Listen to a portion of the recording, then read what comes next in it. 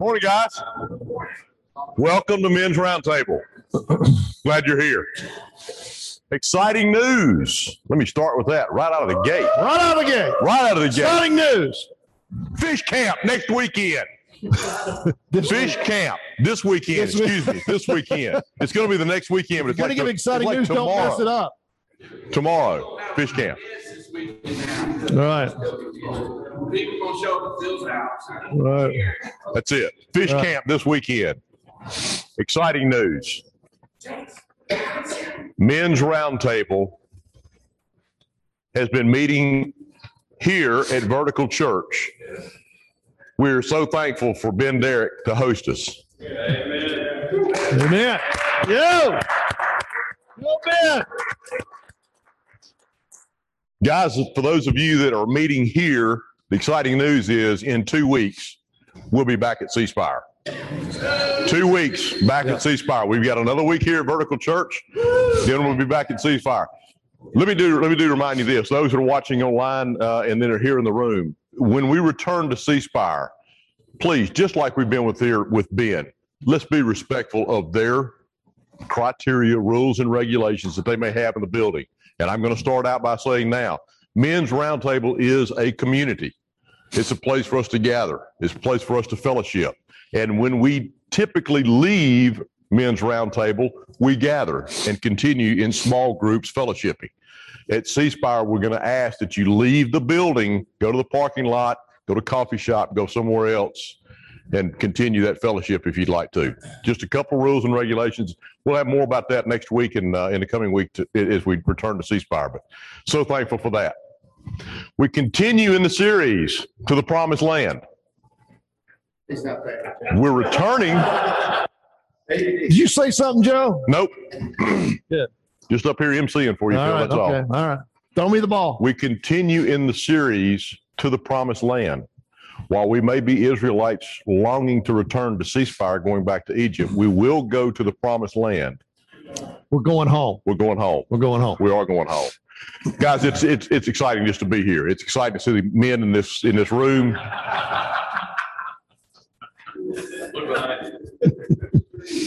Oh, Lord.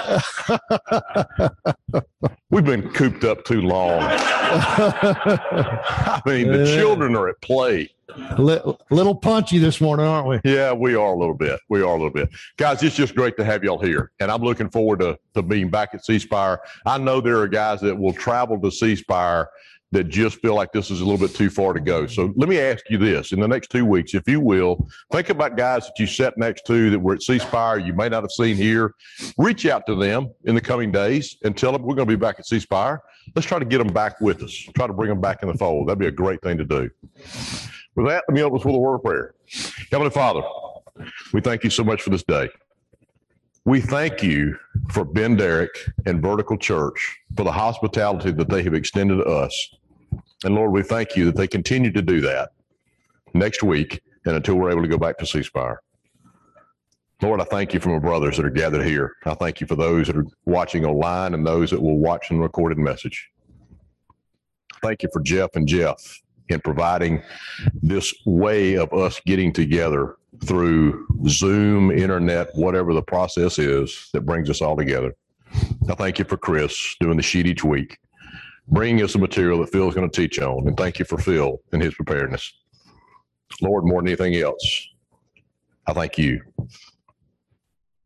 for your position on the cross, taking my sin and the sin of the world upon you, reconciling me with God the Father.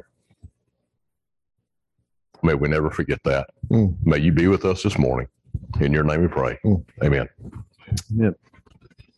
Thank you, Joe. Morning, gentlemen. I have a song for you this morning.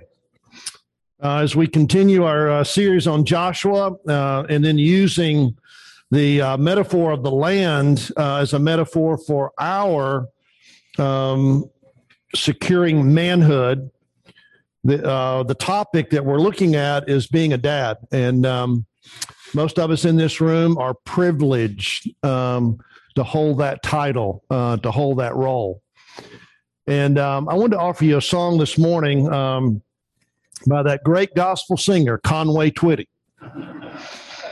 And look on your notes and let me just read just a portion of this song. And I hope that you'll reflect on the responsibility and the privilege of being a father. I woke up crying late at night when I was very young. I had dreamed my father had passed away and gone. My world revolved around him. I couldn't lie there anymore.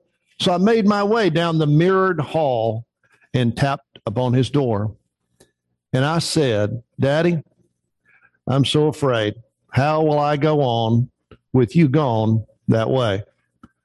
Don't want to cry anymore. So may I stay with you? And he said, that's my job. That's what I do. Everything I do is because of you. To keep you safe with me, that's my job, you see. I offer you this song this morning. You can kind of reflect on the wounds that your father may have created in you and when he wasn't there in the way that he needed to be and that you needed him to be.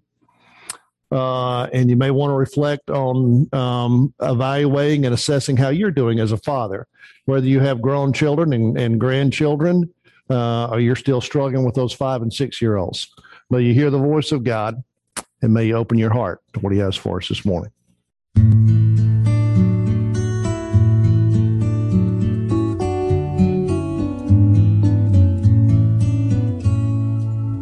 I woke up crying late at night when I was very young. I had dreamed my father had passed away and gone. My world revolved around him.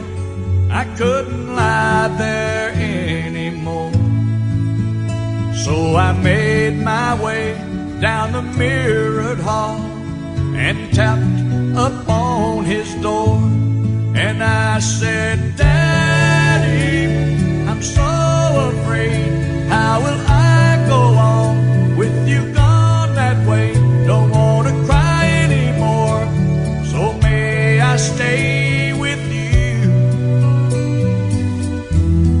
And he said, that's my job.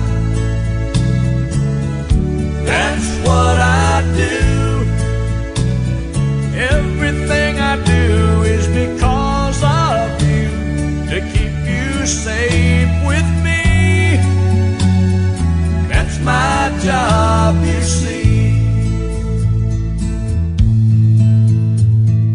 Later we barely got along, this teenage boy and he. Most of the fights, it seems, were over different dreams we each held for me. He wanted knowledge and learning. I wanted to fly out west. I said I could make it out there if I just had the fare. I got half, will you loan me the rest? And I said, Daddy, I'm so afraid there's no guarantee in the plans I've made. And if I should fail, who will pay my way back home? And he said, that's my job. That's what I do. Everything I do is because of you, to keep you safe with me. That's my job, you see. Every person carves his spot and fills the hole with light. And I pray someday I might light as bright as he. Woke up early one bright fall day to spread the tragic news. After all my travel, I settled down within a mile or two. I make my living with words and rhyme, and all the this tragedy should go into my head and out instead as bits of poetry. But I say, Daddy, I'm so afraid. How will I go on with you gone this way? How can I come up with a song to say I love you?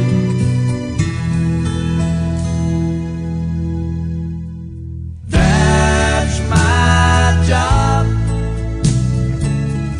That's what I do. Everything I do is because of you, to keep you safe with me. That's my job, you see. Everything I do is because of you, to keep you safe with me.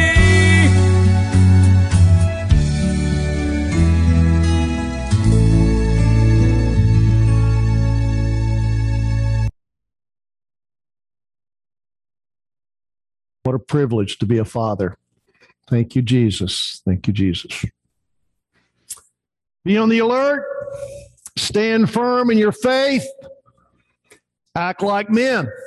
Be strong. Words from 1 Corinthians 16:13. Follow with me as we read our opening paragraph, and let's dig in. Joshua, take the land, be the man. The book of Joshua is the book of conquest. The battlefield is Canaan, and it is where God keeps his promise that he made with Abraham. In this study, we will use the land possessed by Joshua and the people of Israel as a metaphor to understand how we take possession of what it means to be a Christian man. We will examine 10 issues that men face every day. Each day is a battle to be faced with courage, strength, and faith. You must be courageous, will you? And the issue that we're looking at today is issue number 5 of the 10.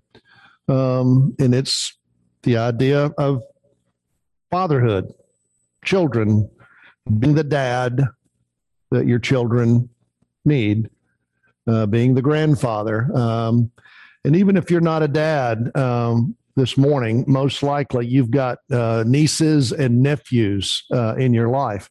You could be an incredible influence on a child, even if you're not a father by title and by position. So I want you to pick up your pen, and I have 3 questions for you. And really, I have 4 because I want to ask you a question that's not on the list there. We always start with journaling. It's what we all need to be doing every morning, and so we're here kind of starting the day together. So the question that I want to ask you to journal this morning is, what walls are confronting you in your life right now? What would you like to be removed from your life that maybe God has put in your life? A relationship, a circumstance, a personal physical ailment. I had a person in my office this week that came to see me and announced that they were diagnosed with cancer, and the prognosis was they had 3 to 5 years to live. And when they announced that to me, it sent shivers down my spine. And they're sitting in front of me telling me that they're having difficulty going through the day because they just keep crying and they can't figure out why they're crying. Dude, it's like, I'm ready to start crying, right? It's like, duh. It's like, I understand why you're crying. And it's like, what walls would you wish that would be removed? Write that down. Identify it.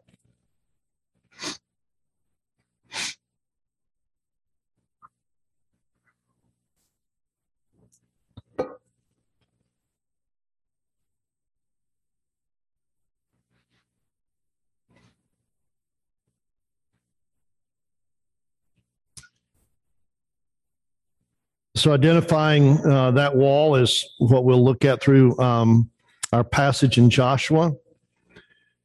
The other question that I want you to consider relative to this idea of being a father is, what did you get from your father? What would you say would be the gift that you got from your father?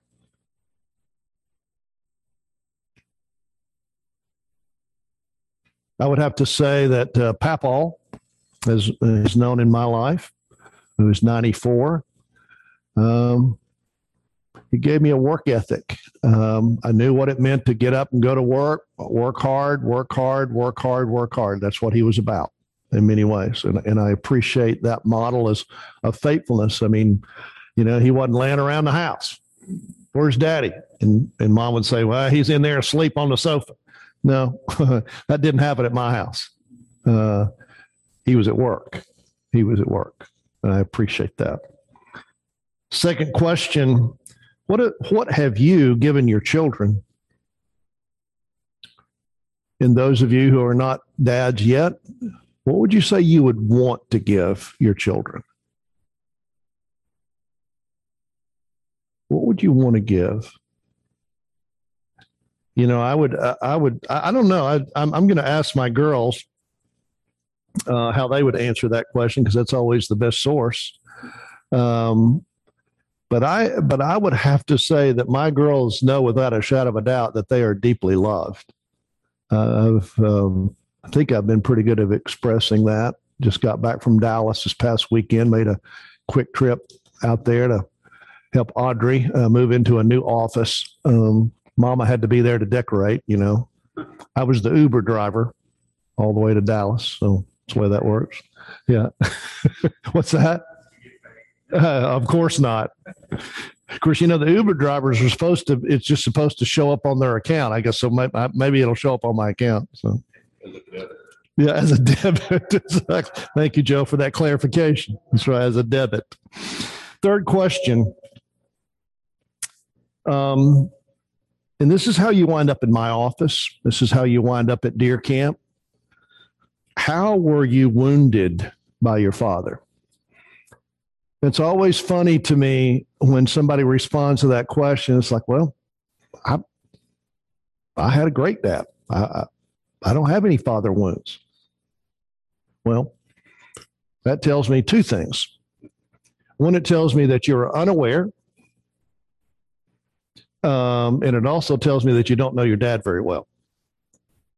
Two things. Because you were wounded. Again, as Carla, my wife, likes to say, some people got hit by bicycles, some people got hit by trucks, and some people got hit by trains. But everybody got hit. Everybody. So, I've always said I fully expect my girls to be in counseling. I just don't want to have to pay for it.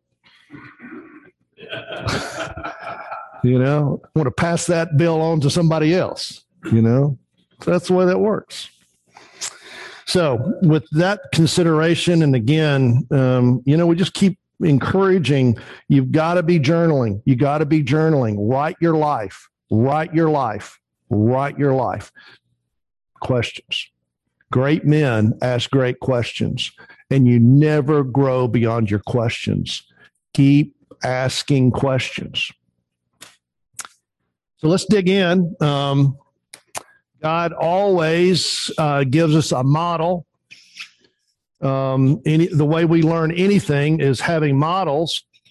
And our model that we're looking at through Scripture is the model of Joshua in order to help us be a man. Recently, I drove home from Dallas on Sunday morning by myself with Ginger, the rat terrier. She wasn't happy and I wasn't happy. She was tolerating me and I was tolerating her. Carla stayed in Dallas and flew home yesterday. And I listened to a sermon on Joshua 6 that we're looking at today. And as he started out, I was so captured by his introduction. And he said, Joshua is the book of manliness. And we as men need to be reading through Joshua once a year at the very least. Well, he actually said I should be preaching through the book every year. So most of us aren't preachers. I'm certainly not a preacher. I'm glad to be facilitating our time, but I'm no preacher. But it's like Joshua is a book that we need to be reading. So let's pick up, and I actually want to pick up in Joshua chapter 5, because what we read and we read last week at the end of 6 ties in, or at the end of 5 ties into 6. So follow with me as we pick up in verse 13, Joshua 5. And then this, while Joshua was there near Jericho, he looked up and saw right in front of him a man standing, holding his drawn sword. Joshua stepped up to him and said, "Whose side are you on? Ours or our enemies?" It's interesting that Joshua's mindset was, whose side are you on? You know, it's like, are you on my side, the bad or the bad guys? And listen to how this person responds. He said, "Neither. I'm commander of God's army." So it's like, wrong question. I'm neither for you or for the enemy. Isn't that an interesting answer to that? And of course, you know, Joshua must have been thinking, as I would have certainly been thinking, well, who in the world are you then? What are you? I'm commander of God's army. I've just arrived. And Joshua fell face to the ground and worshiped. He asked, "What orders does my master have for his servant?" Now, I spent 3 long years in seminary. I did, at one time I could read Hebrew. At one time I could read Greek. At this point, I could not give you the Hebrew alphabet, nor could I give you the Greek alphabet, Ben. Ben's a lot smarter than I am. I begged my Hebrew professor to teach us the cheat Hebrew, to use the tools, and he said, "No, we don't do that here." And I said, "Well, I guess I'm going to have to learn that on my own." But one of the things about this episode is we call this a theophany. Now, that's a seminary type word. John, you remember what theophany is? It's an appearance of God. This is not an angel. You know why we know this is not an angel? Because through Scripture, there are episodes where men would be confronted by an angel, and men would worship, and the angel would say, "Get up." Angels do not receive worship. This creature received worship. A theophany is an appearance of God. God appeared to Joshua in the form of this commander. How did God appear to Moses? Burning bush, right? So this commander appears to Joshua. Joshua immediately worships him. He's being confronted by God. And God's army commander ordered Joshua, "Take your sandals off your feet. The place you are standing is holy." And what did Joshua do? Took his sandals off. Joshua did it. He was confronted by God. Moving down to chapter 6 then. Now again, keep in mind that when Scripture was written, there's not chapters and verses. So this would have just been a continual transcript, manuscript. And that's important because of what we begin to read here in Joshua 6. Jericho was shut up tight as a drum because of the people of Israel, because of the people of Israel. Now, get that. What God had done in leading them across the Jordan River and parting the Jordan like he did the Red Sea, and the reputation of the children of Israel had so intimidated those in Jericho and others. Man, people were scared to death. We heard of this. You know, it's kind of like in Knoxville these days. Alabama comes to town. Holy cow, dude. We're getting ready to get kicked, and not in a good way. God spoke to Joshua. Now, who do you think was speaking at that point? God spoke to Joshua. Guys, I would suggest to you that that was the commander right there. This is one continual conversation. So the commander of God's army is still in conversation. There's not that break at the end of chapter 6 to chapter 5 and 6 that may be that is in your Bible. But it's like this commander of the army speaks to Joshua. He says, look sharp now. I've already given Jericho to you, along with its king and its elite forces. Here's what you are to do. March around the city, all your soldiers. Circle the city once. Repeat this for 6 days. Have 7 priests carry 7 ram's horn trumpet in front of the chest. On the 7th day, march around the city 7 times, the priests blowing away on the trumpets, and then a long blast on the ram's horn. When you hear that, all the people are to shout at the top of their lungs, and the city wall will collapse at once. And all the people are to enter, every man straight on in. Now that's an amazing, close your eyes and imagine. Here's Jericho. All the people are scared to death. It's not like, 12 guys out there. It's not like 20 guys. There's hundreds, thousands have circled this city. And everybody in Jericho has heard of the God of Israel, and they are locked in and scared to death. And then all of a sudden, all these people start marching around the city every morning. Day 1, day 2. Hey, they're at it again. Day 3, day 4, day 5, day 6. Well, they marched around, went home. Maybe they're just going to keep doing this. And all of a sudden on day 7, march around. It's like, oh my goodness, dude, look out here, man. They've been marching all morning. They keep marching around 7 times. Later on in the passage, they shout. And Joshua said, nobody speak a word. He said, first of all, don't shout. In fact, don't even say a word. It's kind of like what Joe was said. When we move back over to C Spire in 2 weeks, it's like, everybody don't shout, just leave.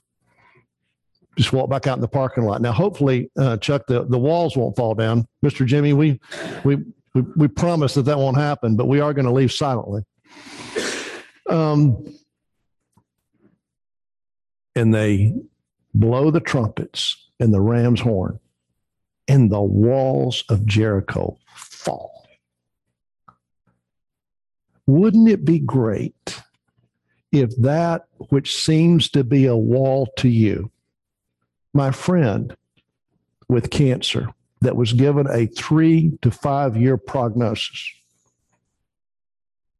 it would all go away? I've heard of that happening, haven't you? Our good friend Tim Atkinson fought for 3 long years, or maybe 3 short years, and God took him home. Many of you know Lacey, Travis. I can't remember Lacey's last name. What is it? Matt's right. Brad and Lacey have been fighting Lacey's cancer and brain cancer, and she's healed. She went home to be with the Lord 2 days ago, John. Known the Travis family for a long time. Known Lacey when she was just a little girl. And sad and rejoicing at the same time. God's answered our prayers. 39 years old, mother of 4. Yeah, 39 years old, mother of 4. The walls have fallen. I always, kind of in my own life, in others' life, kind of squirm a little bit when somebody says, why doesn't God answer prayer? I think he does.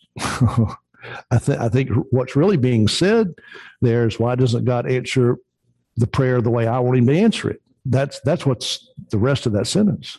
But God answers prayer. Walls fall. Walls fall.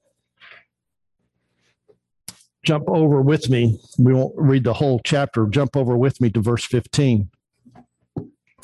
When the seventh day came, they got up early and marched around the city the same way, but 7 times. Yes, this day they circled the city 7 times. And on the 7th time around, the priest blew the trumpets, and Joshua signaled the people, shout! And God has given you the city and everything in it under a holy curse, and offered up to God. Except for Rahab the harlot, she is to live, she and everyone in her house with her, because she had hid the agents we sent. We read about Ahab, of course, in chapter 2, the Gentile harlot. She and her family were saved because they trusted and believed in the God of Israel. As for you, watch yourselves in the city under a holy curse. Be careful that you don't covet anything in it and take something that's cursed, endangering the camp of Israel with the curse and making trouble for everyone. All silver and gold, all vessels of bronze and iron are holy to God. Put them in God's treasury. Now, guys, this is very critical. Don't miss this. This is a kingdom principle, because this is the first battle that the children of Israel fight. And God is telling them, don't you take any of this, but the critical valuables go to me. What's he saying there? That's the principle of first fruits. That's the principle of first fruits. That which you own and I own, we don't really own it. Isn't everything we have been given to us by God? And God's saying, I mean, it's like God doesn't need a pile of gold and bronze. No, but he's saying this is first battle. And as we go on through Joshua, he lets them keep all the plunder that wasn't to be destroyed. But this is the first. This is first fruits. How do you operate in your own life? Well, come to the end of the year and see if there's any extra and throw God a little bit. This is first fruits. First fruits. God needs to be worshiped and honored by that which we give. The priest blew the trumpets, and when the people heard the blast of the trumpets, they gave a thunderclap shout, and the wall fell at once. The people rushed straight into the city and took it. This is an amazing thing. I don't know what walls you have. I have walls in my own life that I'm praying for. You can, sometime when I'm dead and gone, you can read my journals. That'll be a boring day, But there's things that I write in my journal every day that I'm praying for. Just like there's things in your life that they're walls. It's a metaphor. What if those walls fell? And I've seen God bring down many walls in my life. I wouldn't be standing before you today if he hadn't crushed many walls. And then this is a troubling passage for many. This next verse 21. They put everything in the city under the holy curse, killing man and woman, young and old, ox and sheep and donkey. How can a loving God do that? Well, it's because, the God of the Old Testament is different than the God of the New Testament. Dude, that is ridiculous. That drives me crazy when I hear that. No, Scripture is very clear. God is the same yesterday, today, and tomorrow. It's just that what we see in the Old Testament is very clear indicators that God will bring judgment on sin. He will in your life and in my life and others. And we just see it in very real terms. And then we see in very real terms in the New Testament the beauty of grace when God restores all through the death and resurrection of Jesus. But God has not changed. It's just we see him more graphically in the Old Testament And he will bring judgment on sin in your life, my life, and others. And he shows that he means business through this. Bring down those walls. Bring down those walls. I want to show you a clip, just as a way, kind of a metaphor, but I can't teach this passage without showing this clip. This is pretty cool. Watch this.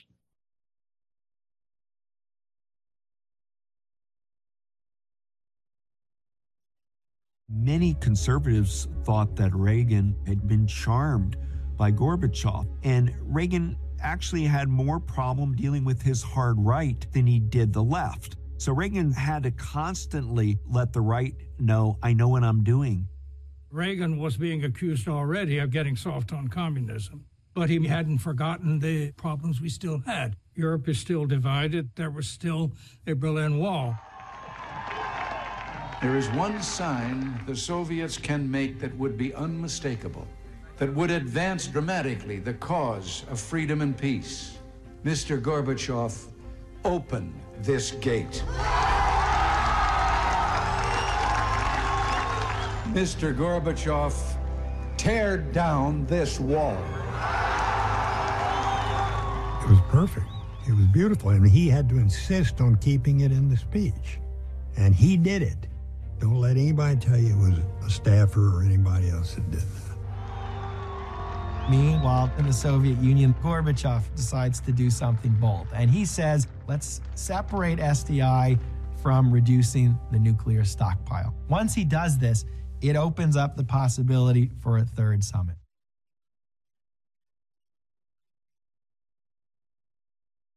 Take inspiration from this story in Jericho of how God breaks down walls. And certainly Ronald Reagan was not God by any means, but Ronald Reagan was a great leader that challenged those that were holding people in captivity, in a sense. And because of his courage and his leadership, walls came tumbling down. How about your walls in others in your life? How about if you stood up as Joshua did, as Ronald Reagan or many other leaders that we could talk about, and you led your family, your life in such a way that you would be willing to pray with walls to come tumbling down. That's how life is intended to work. God breaks down those walls.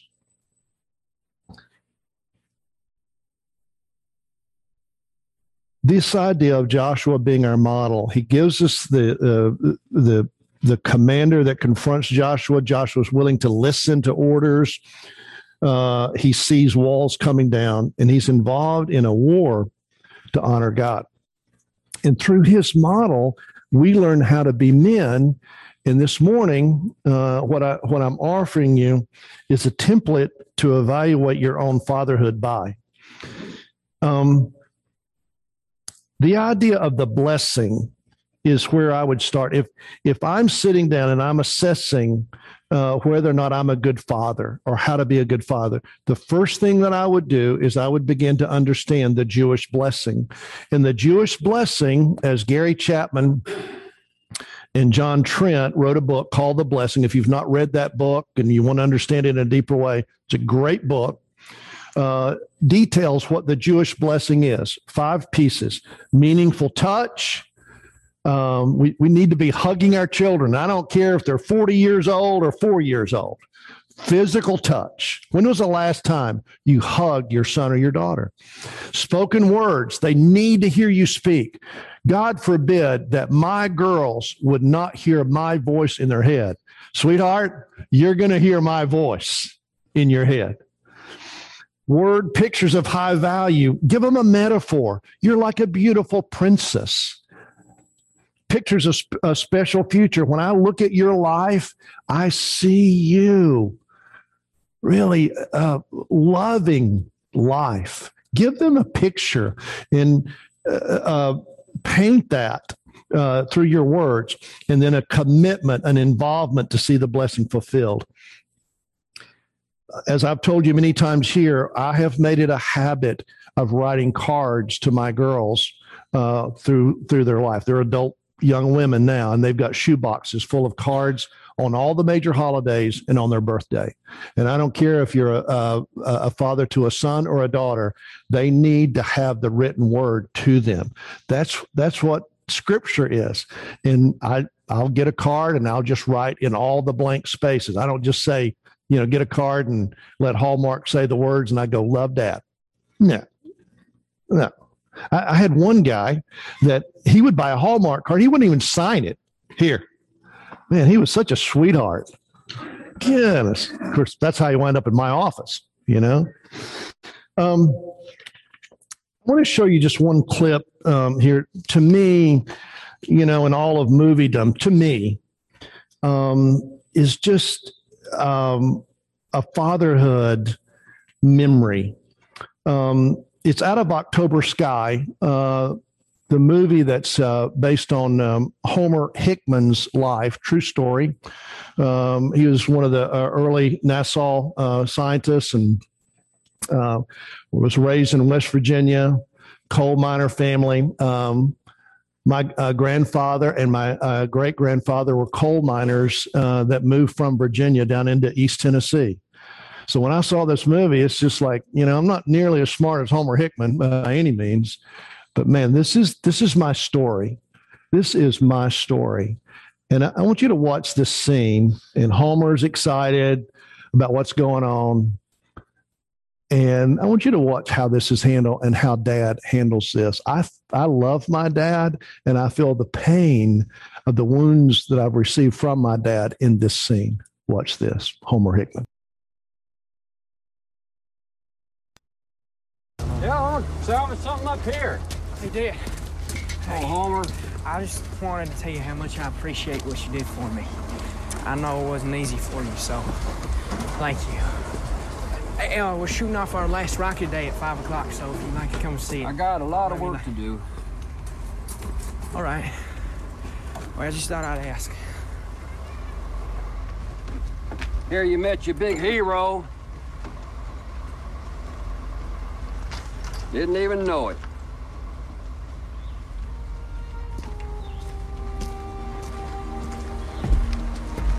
Look, I know you and me don't exactly see eye to eye on certain things. I mean, we don't see eye to eye on just about anything. But Dad, I come to believe that I got it in me to be somebody in this world. And it's not because I'm so different from you either. It's because I'm the same. I mean, I can be just as hard-headed and just as tough.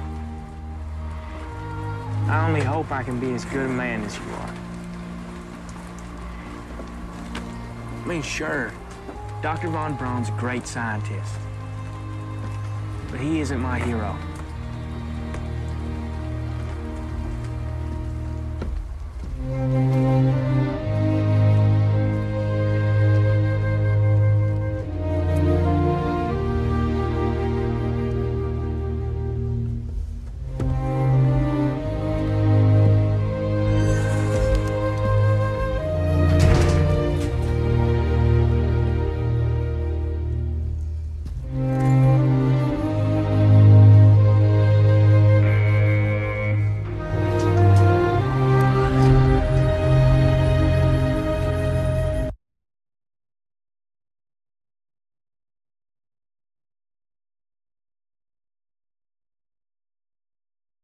I've had that conversation in my head and face to face and been angry and frustrated and, just want to feel loved by my dad. And guys, there's not a man in this room that doesn't want to hear from his dad. I'm proud of you. I love you. That's the blessing. And guys, don't miss an opportunity. I don't care, again, how old your kids are. They need to hear from their daddy. The template that I would just leave you with, Jeff's got the notes there. You can look these notes up, but it is a template to assess your life as a father. The blessing, growing in maturity yourself. How are you growing? That's the best thing you can offer your son or your daughter. You give them structure to live. Moms are more nurturers. Dads are more structured generally. And then love their mom. And guys, there's a number of our men in this room that are divorced, and divorce is not the unpardonable sin by any means. And sometimes divorce is the best thing. The Redemptive Divorce is a book that's out, and it's great. So there's no shame in divorce. But I'm telling you, if you are divorced, you don't speak ill of their mother, even then. You button that up, because that destroys the kids. It's emotional cancer to them. It puts them in the middle, and they don't deserve that.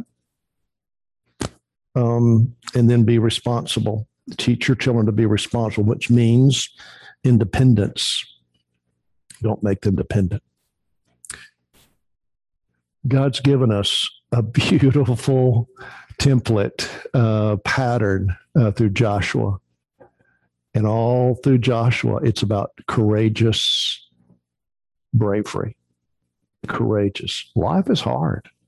Life is hard. And one of the roles that many of us have is the role of a father. Be courageous. Be courageous. Let's close in prayer. Father, thank you so much for this morning.